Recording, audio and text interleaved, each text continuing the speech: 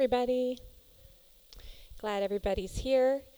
And we're going to, as Paul said, just be looking at some practical things about being the church that Jesus started this morning. I love practicality. I love how we actually are going to live things out.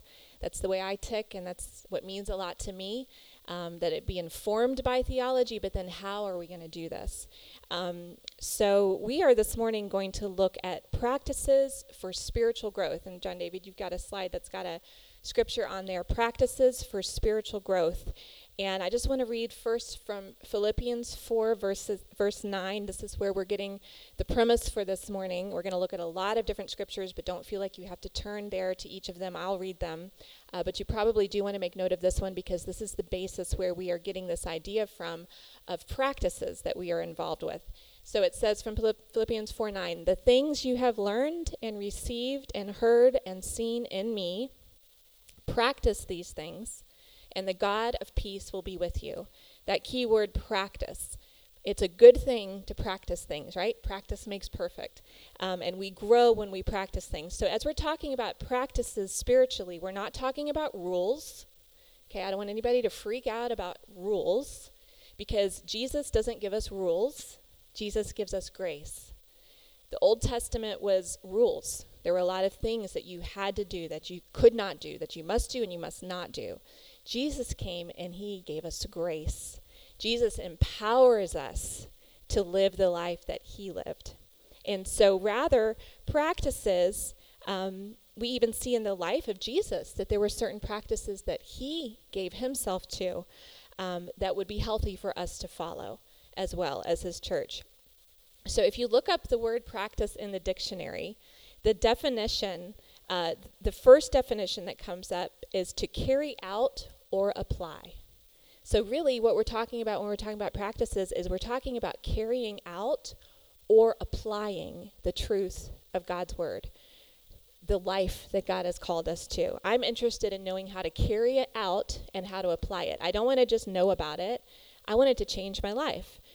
So, and right next to that definition in the dictionary, right after it says to carry out or apply, is this quote, practice what you preach. How fitting. As Christians, right? We need to practice what we preach. We need to put into practice and get good at and learn how to do the things that we say we believe. So it's not rules, it's practice. It's endeavoring to put into action the things that we are being taught. So the whole idea of practice is to take a truth and to carry it out or apply it. Some other definitions of the word practice are the actual application or use of an idea, belief, or method, as opposed to just theories relating to it. I'm not interested in just theory. I'm interested in the actual application or use of how are these things going to cause me to grow closer to God and grow in my spiritual walk. It also is the customary, habitual, or expected procedure or way of doing something, the way in which Jesus has called us to live. Psalm 86:11, as I said, I'm going to mention a lot of scriptures. You don't have to feel like you have to turn there. I'll read them to you. Psalm 86:11 says, "Teach me your way, O Lord. I will walk in your truth. Unite my heart to fear your name. Teach me your way, O Lord." There's a way of life that God has called us to. Not rules, but a way of life.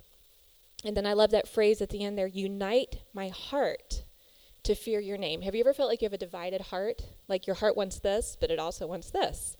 And you're good at this, but you really struggle with this. It's like a divided heart. And this prayer from the Psalm says, Lord, unite my heart. Let my heart be focused to fear your name. I think there's many things that we say that we believe as believers, and yet if you look at our lives, there's a lot of things that we don't practice. Even though we say, I believe in that, if you really look, we say, yeah, I believe in generosity, but are we really generous? I believe in loving my neighbor, but do we love our neighbors? You know, the list could go on and on. I believe in these things, but do we do these things? Our hearts are not united on the inside of us, and we can grow in that, and that's really what this is about today. I heard someone say recently that we should unify head and habit. Unify head and habit. That what we believe, or you could even say heart and habit, what we believe, that it becomes our habit, that they look unified, that they're not separate. When we engage in healthy habits and practices, then the things that we believe up here, they become part of us. They become part of who we actually are. So practices are a way to unify what we say we believe with what we're actually doing in our lives when we put these things into practice. There's many practices that we can engage in as believers to grow us spiritually. I'm just going to mention a few briefly, and we'll get more in depth in a minute with some of them, but just so you know what types of things I'm talking about. One would be personal prayer and scripture reading. That's a practice that we can engage in to grow our faith. You don't have to worry if you don't catch them all, because I am going to come back in more depth in a moment. Another one is assembling together. What we're doing right now is a practice. We are in the practice of doing this regularly, and it grows our faith. Another would be Sabbath rest. Another one, or several of them, are actually communal, that we do certain practices together. Acts 2:42 says, all the believers devoted themselves to the apostles' teaching, to fellowship, to sharing in meals, including the Lord's Supper, and to prayer. Those are 4 things that people practiced together in the early church, and we practice those things together in this church. And then Romans 12:13 tells us to practice hospitality. Interesting, huh? So we don't want to just occasionally do these things, or do these things when we feel like it, or, hey, I haven't done that in a while, I'll try that today. We want to not just dabble in them, we want to practice them regularly to make them habits so that we will grow. There's growth directly attached to each one of these practices. Some are daily, some are weekly, but there's practices that will cause us to grow. I already read this verse from Philippians 4:9, instructing us to practice. 1 Timothy 4:15 says, take pains with these things and be absorbed in them, so that your progress will be evident to all. So we want to put ourselves like you would plant something in a pot and like let it be surrounded by the soil so it can grow. I believe these practices are something that we can be absorbed in, so that we're in the right environment for growth. Practices are like a trellis. Do you know what a trellis is? A trellis is a framework of wood or metal bars. So sometimes it's just horizontal, sometimes it's like a lattice. Can be wood or metal, but it's something that is put into the ground for a plant to grow up on, right? Sometimes a tomato plant or a vine grows up on a trellis. And if you plant a tomato plant and you just leave it there lying on the ground, it will experience some growth. Some of you gardeners would know this. You might have a little bit of fruit that grows from that tomato plant, but did you know that if you put a trellis in the ground, or a stake for it to grow up on, it will grow way taller and it will produce way more fruit. So those of you who are thinking, no, practices and things that I need to make sure I'm habits, make sure I'm doing, that's not for me. I just want to live free, and I just want to do what I feel like doing, and if I feel like doing that, if I feel led to do that, then I'll do it. Well, that means we're going to have less fruit. A trellis or a lattice is in place not to constrict you, but to ensure that you grow in the right direction.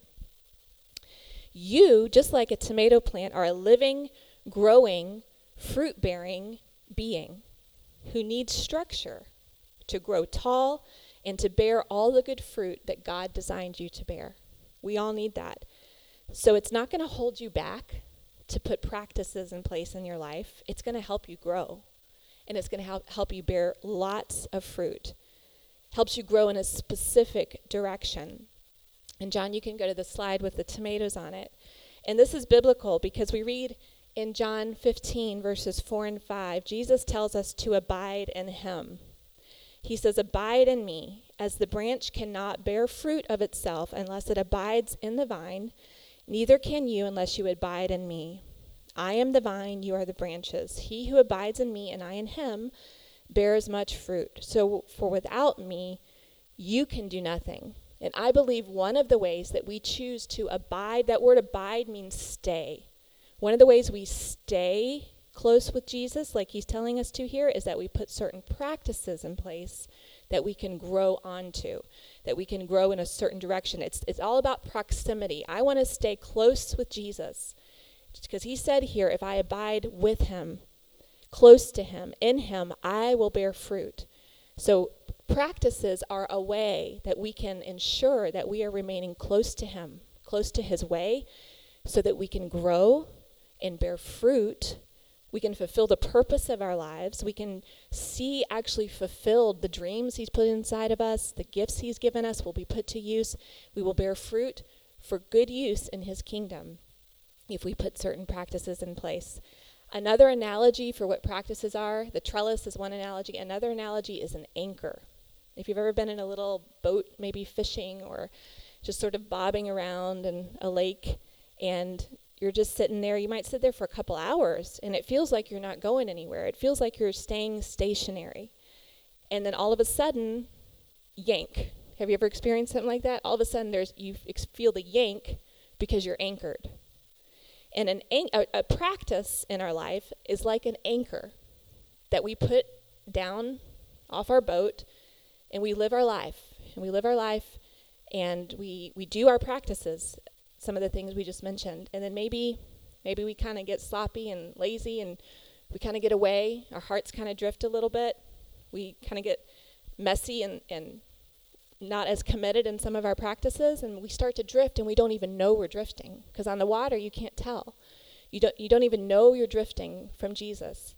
But if you've got an anchor in place, a practice that you keep coming back to, like Sunday morning church is one of them, if you start to drift, yank, it pulls you back. And you realize as you're sitting here, or as you're worshiping, or as you're in community group, or as you open your Bible to have time with Jesus on Wednesday morning, Lord, my heart drifted. Let me align my heart again so that you can grow me and I can bear fruit. So these practices that we're going to talk about this morning, they have to be done in faith. They cannot just be religious duty. Scripture tells us that without faith, it is impossible to please God. So my religious duties do not please God. Faith pleases God. When I do practices in faith, they please God. Faith means that I am releasing my trust to God as I do these practices. That Jesus, as I open the Word on Monday morning before work and as I pray, I'm trusting that I'm going to connect with your heart and that I'm going to grow. It's not just a religious duty. It's something we do in faith. Because Scripture also tells us, some people just want to live by faith and they don't want to have any practices that they feel quote unquote bound to, but Scripture also tells us that faith without works is dead. So there are things that we need to do to engage our faith so that we can be alive and not be dead and grow in our faith. So the practices that we do in faith grow us. So I really want you to hear that point, that they're not just practices without faith. It's as we engage our faith with God, with these practices, that we will experience growth in our lives. These practices are never to replace a grace-filled relationship with Jesus. But consider this phrase that I love. I quote this often. How we spend our days is how we spend our lives. I want to say that again. How we spend our days is how we spend our lives. So I might say, I want to have a life that is generous. But if I never am generous on a particular day, then I will not have a life that is generous. I might say, I want to be someone I want people to look back on my life when I'm gone one day and say, she loved her neighbors. But if I never reach out to my neighbors on a particular day, then I will not have a life that has loved my neighbors. You get what I'm saying? I want to have a life that I have walked with Jesus. But if I never spend time with Jesus on a particular day, then I will never have a life that was with Jesus. So we have to take these desires that we have for spiritual growth in our lives, and we have to attach them to something in practical, everyday life so that we can have a life that looks like what we want. How we spend our days is how we spend our lives. You can apply that to so many things. You might say, I want to love my children well. But if you don't spend time with your children on a particular day, you can't have a life of loving your children well. You get it. It goes on and on and on. So if I'm serious about following Jesus and growing spiritually and walking out the Great Commission that he's given to all of us, go into all the world, make disciples, if I'm serious, then on a particular day, in 10 days, in 50 days, that needs to be happening in my life if I'm going to see that fulfilled. Practices are different than self-help. Our culture is sort of obsessed with this idea of self-help right now. And I wouldn't say that I'm anti-self-help. I think that there's actually a lot in Scripture that teaches us how to take care of ourselves, how to have inner wholeness and health. It's very important. But the purpose of that is so that we can love God and love people. That is the purpose of helping ourselves or being healthy. It's so we can love ourselves well, so that really the order is loving God so that we can love ourselves well and love others well. It's ultimately for the good of others. So the practices that we engage in, they should be scriptural. And the things we're going to look at today, are the practices that we want to encourage ourselves in, they are scriptural. They should always encourage a lifestyle where they're causing us to love God more and to love people more. Do you want to get a pack for them? Thanks. That's the way Jesus lived. He loved God, he loved people well, and there were practices that helped him to live that way. Have you guys heard of Stephen Covey? He's an author, and he wrote The 7 Habits of Highly Effective People, and this is a quote from that book. He says, "We achieve inner peace when our schedule is aligned with our values." I'm going to say that again. We achieve inner peace, and who doesn't want inner peace? I know I want inner peace. We achieve inner peace when our schedule is aligned with our values. So that's not a scripture, that's not a biblical quote, but for the believer, if our values are biblical, if our values are God's values, I would agree with that if our schedule can align to our values as believers, we will have peace. I think a lot of times we experience anxiety and turmoil because we say, I want to live that way. I want to have faith. I want to grow in the things of God. I want to be a loving person. I want to have these things that are goals, and yet we don't ever align our schedules with it, and that creates turmoil. If we can learn to align our schedules with our values, we will have more peace. I would think that for most of us here today, I know most of us that are in the room, and I would think that for most of us, we would say that our schedules do align to most of our schedule aligns to our values. I think for a lot of you, you would say that your schedule aligns to your values. But the purpose of what we're looking at today is so that we maybe can identify, maybe there's an area of my life where my schedule does not align to my values, or maybe as we look at scripture today and we say these are values that we should have, and we identify my schedule actually doesn't align, where we can see growth, okay? So that's the purpose of today, that we would say, I want to grow in this so that my schedule can align more through practices to see spiritual growth. So let's look at some of these practices that I mentioned a moment ago. The first one I want to mention is personal prayer and scripture reading. Or you could call it devotion, you could call it time with God, you could put your own name on it. But we see this in the life of Jesus. As we study Jesus in the New Testament, his life was a continual being with his Father in prayer and being with people. That's what Jesus did. You see it over and over. He would say, that scripture says that he would go away and pray alone for a while, and then he would come back to his disciples or go minister to the people. Jesus understood. He was God. He did miracles. But even Jesus understood that he needed to be filled by his Father, time with his Father. How much more would we, as humans, who are not God, need time with God to fulfill what he has called us to? And I just want to encourage you, make it practical in your life. I heard someone say years ago, pick a time and a place in your home and stick to that. Even if on a particular day you literally only have 5 minutes to give to it, stick to it. And I put that in place in my life years ago, and it has helped me. I can't even tell you. I don't know what I would do without that in place in my life. So for me, it's as simple as I stumble downstairs and grab a cup of coffee, and I sit in the same place at the same first moment of my day every day. In the winter, it happens to be on the couch where I have a big picture window, and Priscilla knows I can see the whole neighborhood. And I usually end up praying for a lot of my neighbors while I'm sitting there. In the summertime, now that it's warm enough, I'm on the back of our house in our sunroom because that's where I love to be. And I sit there first thing. I have my Bible. It's already there. I keep it there.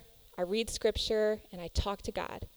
And sometimes, if I have the time, I might end up sitting there an hour. And sometimes, I literally only have 5 minutes. But I start every day with that anchor in place, because if my heart has had a hard day over the past 24 hours, or if I've gotten into doubt and fear, or if I've messed up and yelled at my kids, I sit there in that moment and it yanks me back. That anchor that I've put in place in my life, it pulls me back into that sweet place with Jesus where I can grow. So that is a practice that we can put in place in our lives. The second one that I mentioned is assembling together. What we're doing today here on a Sunday morning. Hebrews 10:24 says, "Let us think of ways to motivate one another to acts of love and good works." Motivate each other to love and good works. And then notice the next sentence. How are we going to motivate each other? Let us not neglect our meeting together, as some people do, but encourage one another. So the reason we come together is to motivate each other to love and good works. How are we going to motivate each other if we don't come together? So obviously there are times we can't be at church, right? We got to go on a trip or something comes up unexpected. So again, it's not legalism, it's not law, but it's an anchor in place in our lives so that we can grow through motivating one another. I like to use the analogy of a jar. If you imagine like a big mason jar, think of assembling together on Sundays as a big rock that you put into that jar. And then you fill all the little rocks of all the other little bits and pieces of your life, you pour it into the jar. If you take all that out, dump the jar out again, and if I put all those little things in first, like I got to go shopping and I got to talk to my friend and I got to weed the stuff in my garden, and oh my gosh, I got to do that thing, and put all those little rocks in, and then you try to fit the big rock in of Sunday morning church, it's not going to fit. So what you have to do is you got to put the big rock in first, and you know what? All those little rocks, they actually fit if you do it in that order. But the order of saying my life is going to be given to this practice, this is going to lead my life rather than all these little distractions leading my life, brings it all into place. It's a practice that will help us to grow spiritually. A third practice that I want to mention is Sabbath rest. So this is something that I think a lot of Christians overlook, to be honest. And I believe that God is restoring this to his church because it's something that he's designed for our good.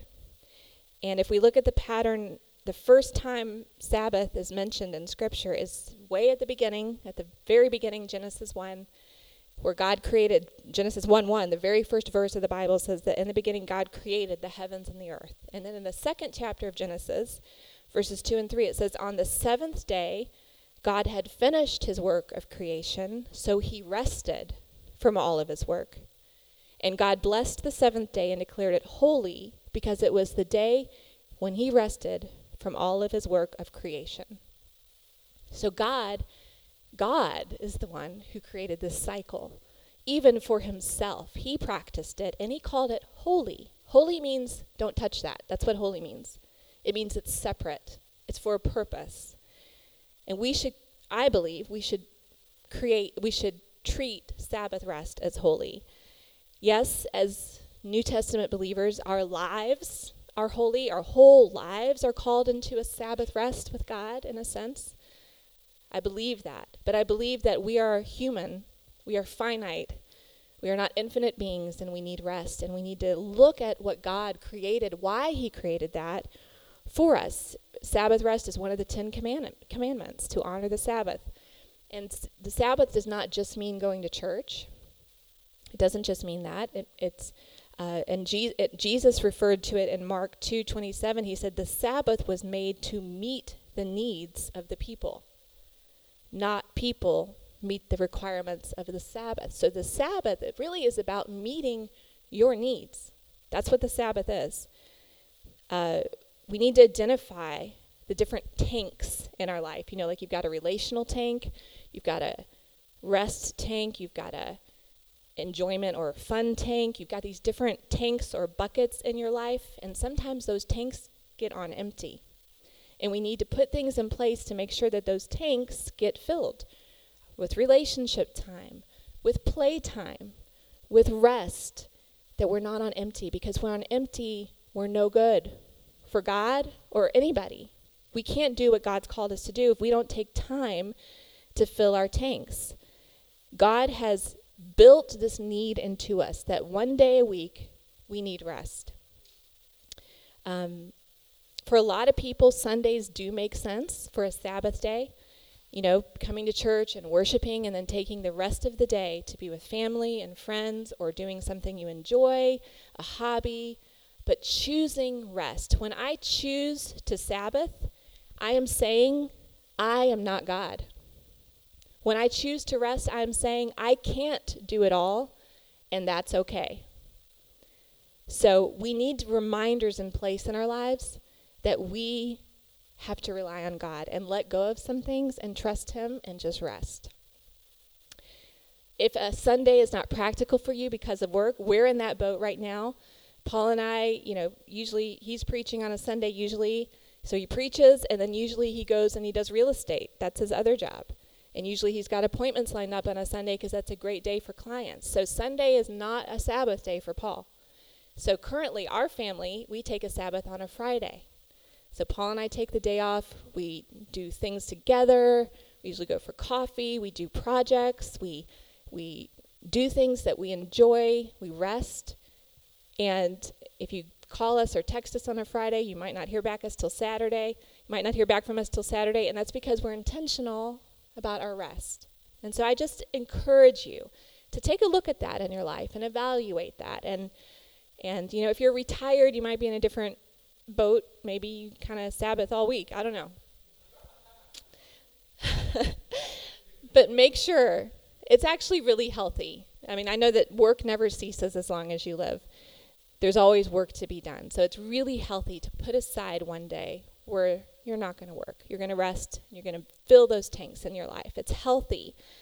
It's important. And I just want us to be healthy as a church. God wants us to be healthy. So some of the practices that we engage in, the ones I've mentioned so far, they're kind of like for my inner health, for your inner health, for your spiritual growth. Some of them are communal. Some of them are things that we do together that strengthen us as individuals, but they also strengthen the church. And I just want to read Acts 2:42 again.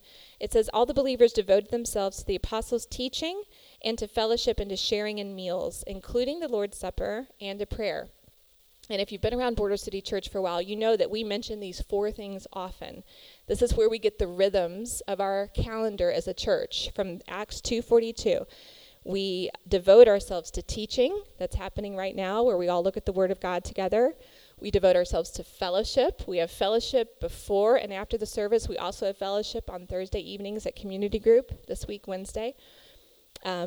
We devote ourselves to sharing meals. We eat together a lot every week, including the Lord's Supper. We have communion around that meal as well, and a prayer. Those are the 4 things that make up our calendar as a church.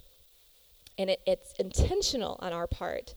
It's our rhythms intentionally so that we can grow individually and so that we can grow as a church and be healthy. As I mentioned earlier, the practices that we give ourselves to should help us to love God more and help us to love others as well.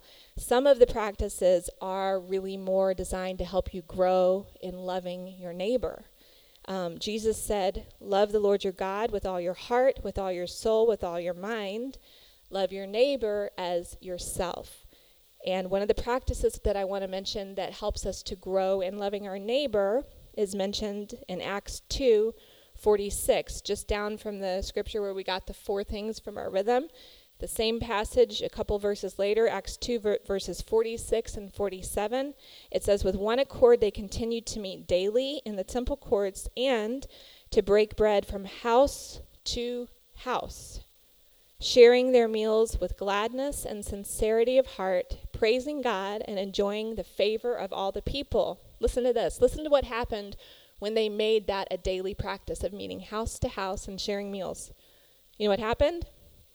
The Lord added to their number daily. Daily.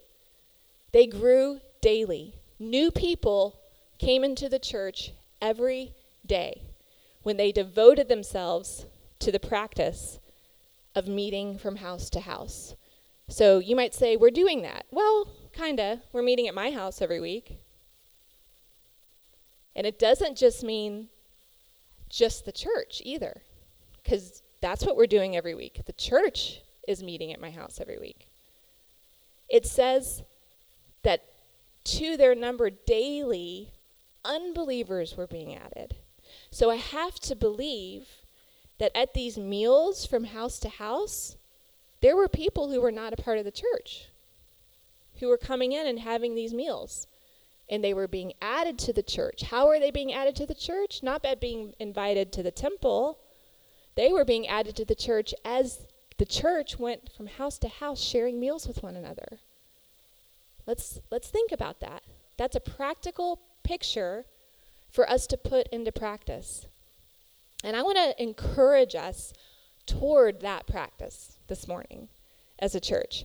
Romans 12:13 actually commands us to practice hospitality, to practice it, to get good at it.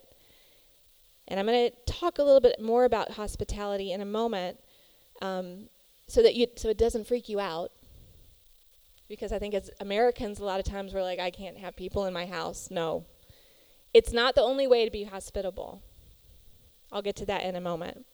But as I said, Romans 12:13 tells us to practice hospitality. And if we want to grow in reaching the lost, we should take this seriously. Let's open our hearts to it. You opening your heart? I'm opening my heart more and more to this idea.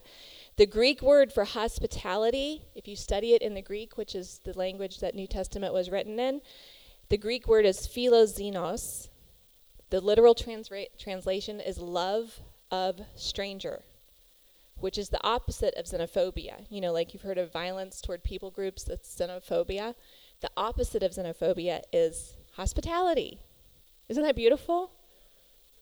If we want to love people groups and love people well, hospitality is the opposite of that. So, if that's the word used in the New Testament for hospitality, hospitality is not only about suppers with the church. It is suppers and meals for people outside the church. And it's good to have suppers with the church, but it's not for that only. In the New Testament, hospitality, by that definition, is a trait that's required for leadership. So I want to encourage us to establish rhythms that are intentional around these things. Some of us have a lot of these practices already as habits in our lives that we've talked about this morning. Devotion time to God, assembling together. I believe we as a church need to grow in this practice of hospitality, of love of strangers. And as I said, it's not limited to our homes, so we can take a deep breath. Hospitality can be expressed in a coffee shop when you invite someone to join you for a cup of coffee. Hospitality can be expressed at work, in your cafeteria, when you reach out to your friend and say, come sit with me. Let's talk and eat lunch together. Your hobbies and your interests can be a place of hospitality.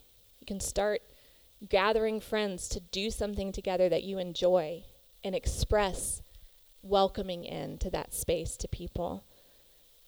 The idea is that we're welcoming in a stranger to become our friend and ultimately to become the family of God. That happens through hospitality. There's a Jesus kind of hospitality that we see in Scripture. When I began to see some of these things a couple years ago, it just set my heart on fire for this idea of hospitality when I began to see that Jesus used hospitality. In Mark 3:14, it says he appointed the 12 that they might be with him. And then he sent them out to preach after they were with him. When his disciples first started walking with him, they came to the place where he was staying. That's one of the first moments that he met with his first disciples, into a home together. When people were with Jesus, they became his followers. When people are with us, they will become his followers. But they need to be with us. And I want to encourage us, Border City Church, to apply that analogy of that tomato plant. John, if you'll put that tomato up again. Apply that analogy of the tomato plant that needs a trellis to grow in a particular area. We will not grow in practicing hospitality unless we put some things in place to grow onto, to grow in a specific direction. So here's a few ideas of what could be a lattice or a trellis for us to grow in hospitality. When you plan your week, plan something, one thing every week to do with someone outside of a church meeting and with someone who is outside of church. Every week, plan something. Could be a coffee, could be inviting someone to dinner, could be going for a walk. Someone that is not in church and outside of a church meeting. You can invite them to church too, but let's put these things into place. Here's another idea. If you pick up a bouquet of flowers at the store, consider picking up an extra one and giving it to your neighbor. If you make a batch of cookies or meatloaf, consider making an extra one and giving it to your neighbor. Some people are really good at doing this in the church. Do you know how much it means to someone, to a neighbor, that you've thought of them and you made them something? It opens doors. It opens hearts. It shows love to people. We need to begin to practice it outside of the church as well.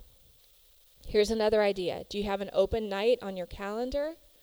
Consider hosting a casual get-together in your home with neighbors and say, hey, let's just hang out. You can even do it in your yard. And if you don't want to cook, order pizza.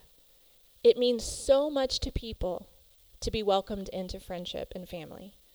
So many people are hungry for that. And you know what? You might say, that's not the culture of my neighborhood. Change the culture. Priscilla and I live on the same street. And we've been kind of fierce about getting to know our neighbors. And we've had a lot of them in our home. And Priscilla has told me that our street has been very closed. Like people would wave at each other friendly, but not coming into each other's homes, not getting together. So what we've been doing is not necessarily the culture, but we want to change the culture. We want to bring love and the kingdom of God into the culture. Don't be afraid to go a little bit against what the norm is, to show the love of God and to bring the kingdom of God into your space. We should be known by our neighbors as the ones that love, as the ones that encourage, as the ones who invite.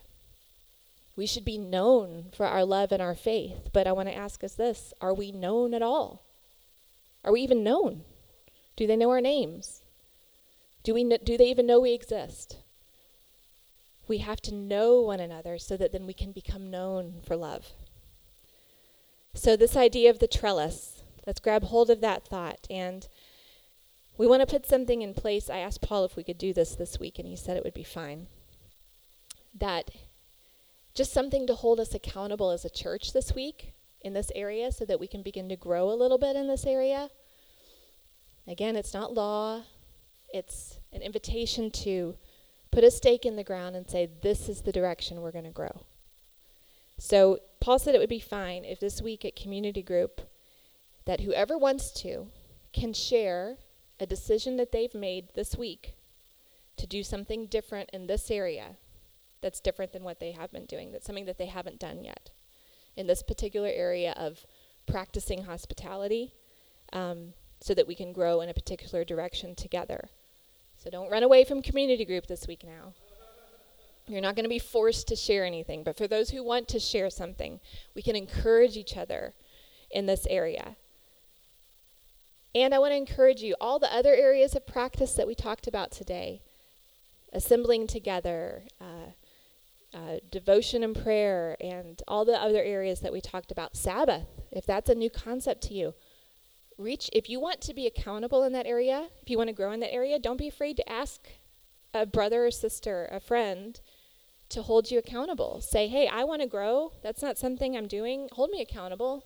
Like in a week or every 2 weeks, ask me, how's that going? Don't be afraid to reach out to that, because we need that to grow. So that's what we're going to look at today. And the encouragement, again, are these two things, I think. These are the things that were heavy on my heart for us. That we would be engaging in practices, and these are not all the practices. There's many spiritual practices we can engage in.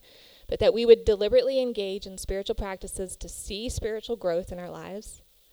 And second of all, I feel on my heart that we should give special attention as a church to growing in the practice of hospitality, so that we can grow in that area and be a healthy, fruit-producing vine in that area as a church. Amen?